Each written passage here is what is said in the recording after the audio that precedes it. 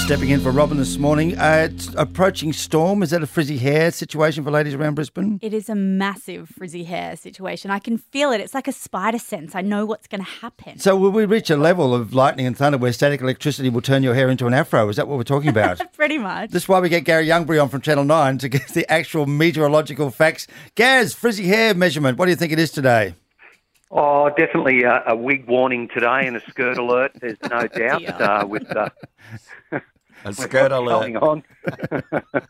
Well, we're expecting some, pretty possible destructive winds and, even large hailstones. All the ingredients are there, guys. We've got a very unstable atmosphere, the heat of the day, a lot of humidity, and this is over a large part, anywhere from sort of Gold Coast, really, all the way up to the Capricornia coast that we're likely to see storms. They could fire up as early as sort of midday, but certainly into the afternoon, and then another round on Wednesday. In fact, I think tomorrow, potentially even the storms to be more widespread, severe storms. So look out. Look out. Dear. Gary, I'm out at the switch. Is it heading out our way as well?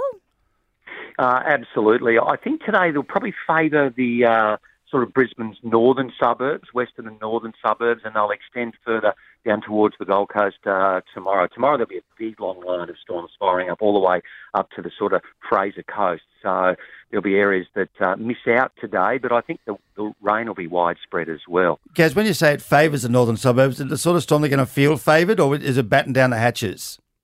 Oh, look, it will be battened down the hatches. You really need to keep an eye on the warnings that are issued. You will get plenty of warning. And the good thing is, look, we've been talking about these storms for a week now. So, everyone should have plenty of time to prepare around the home. And today, just be wary where you park your car as well.